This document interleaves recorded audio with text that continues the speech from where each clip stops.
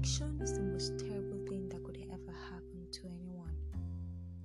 It takes your emotional well-being, the psychological balance, spiritual growth, freedom, peace, relationships, friendships, family, hope, love, life, finances, opportunities, academics, dream jobs. To some of us, life has become so meaningless, we want to just end it. To others, we're still trying to pull through to see how far we can go. And of course,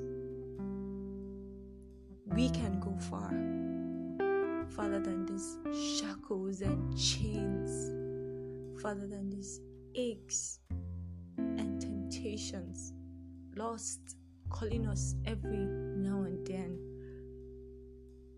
You can get that dream job back. You can build your home back. You,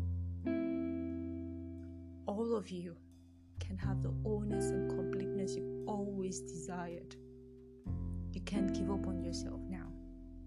So every week on Addict's Corner, you and I will be discussing issues, challenges, complications about our addictions. You and me will sort this out. We'll go on this journey together, and I'm sure by the time we get to our destination, we will achieve a greater good for ourselves.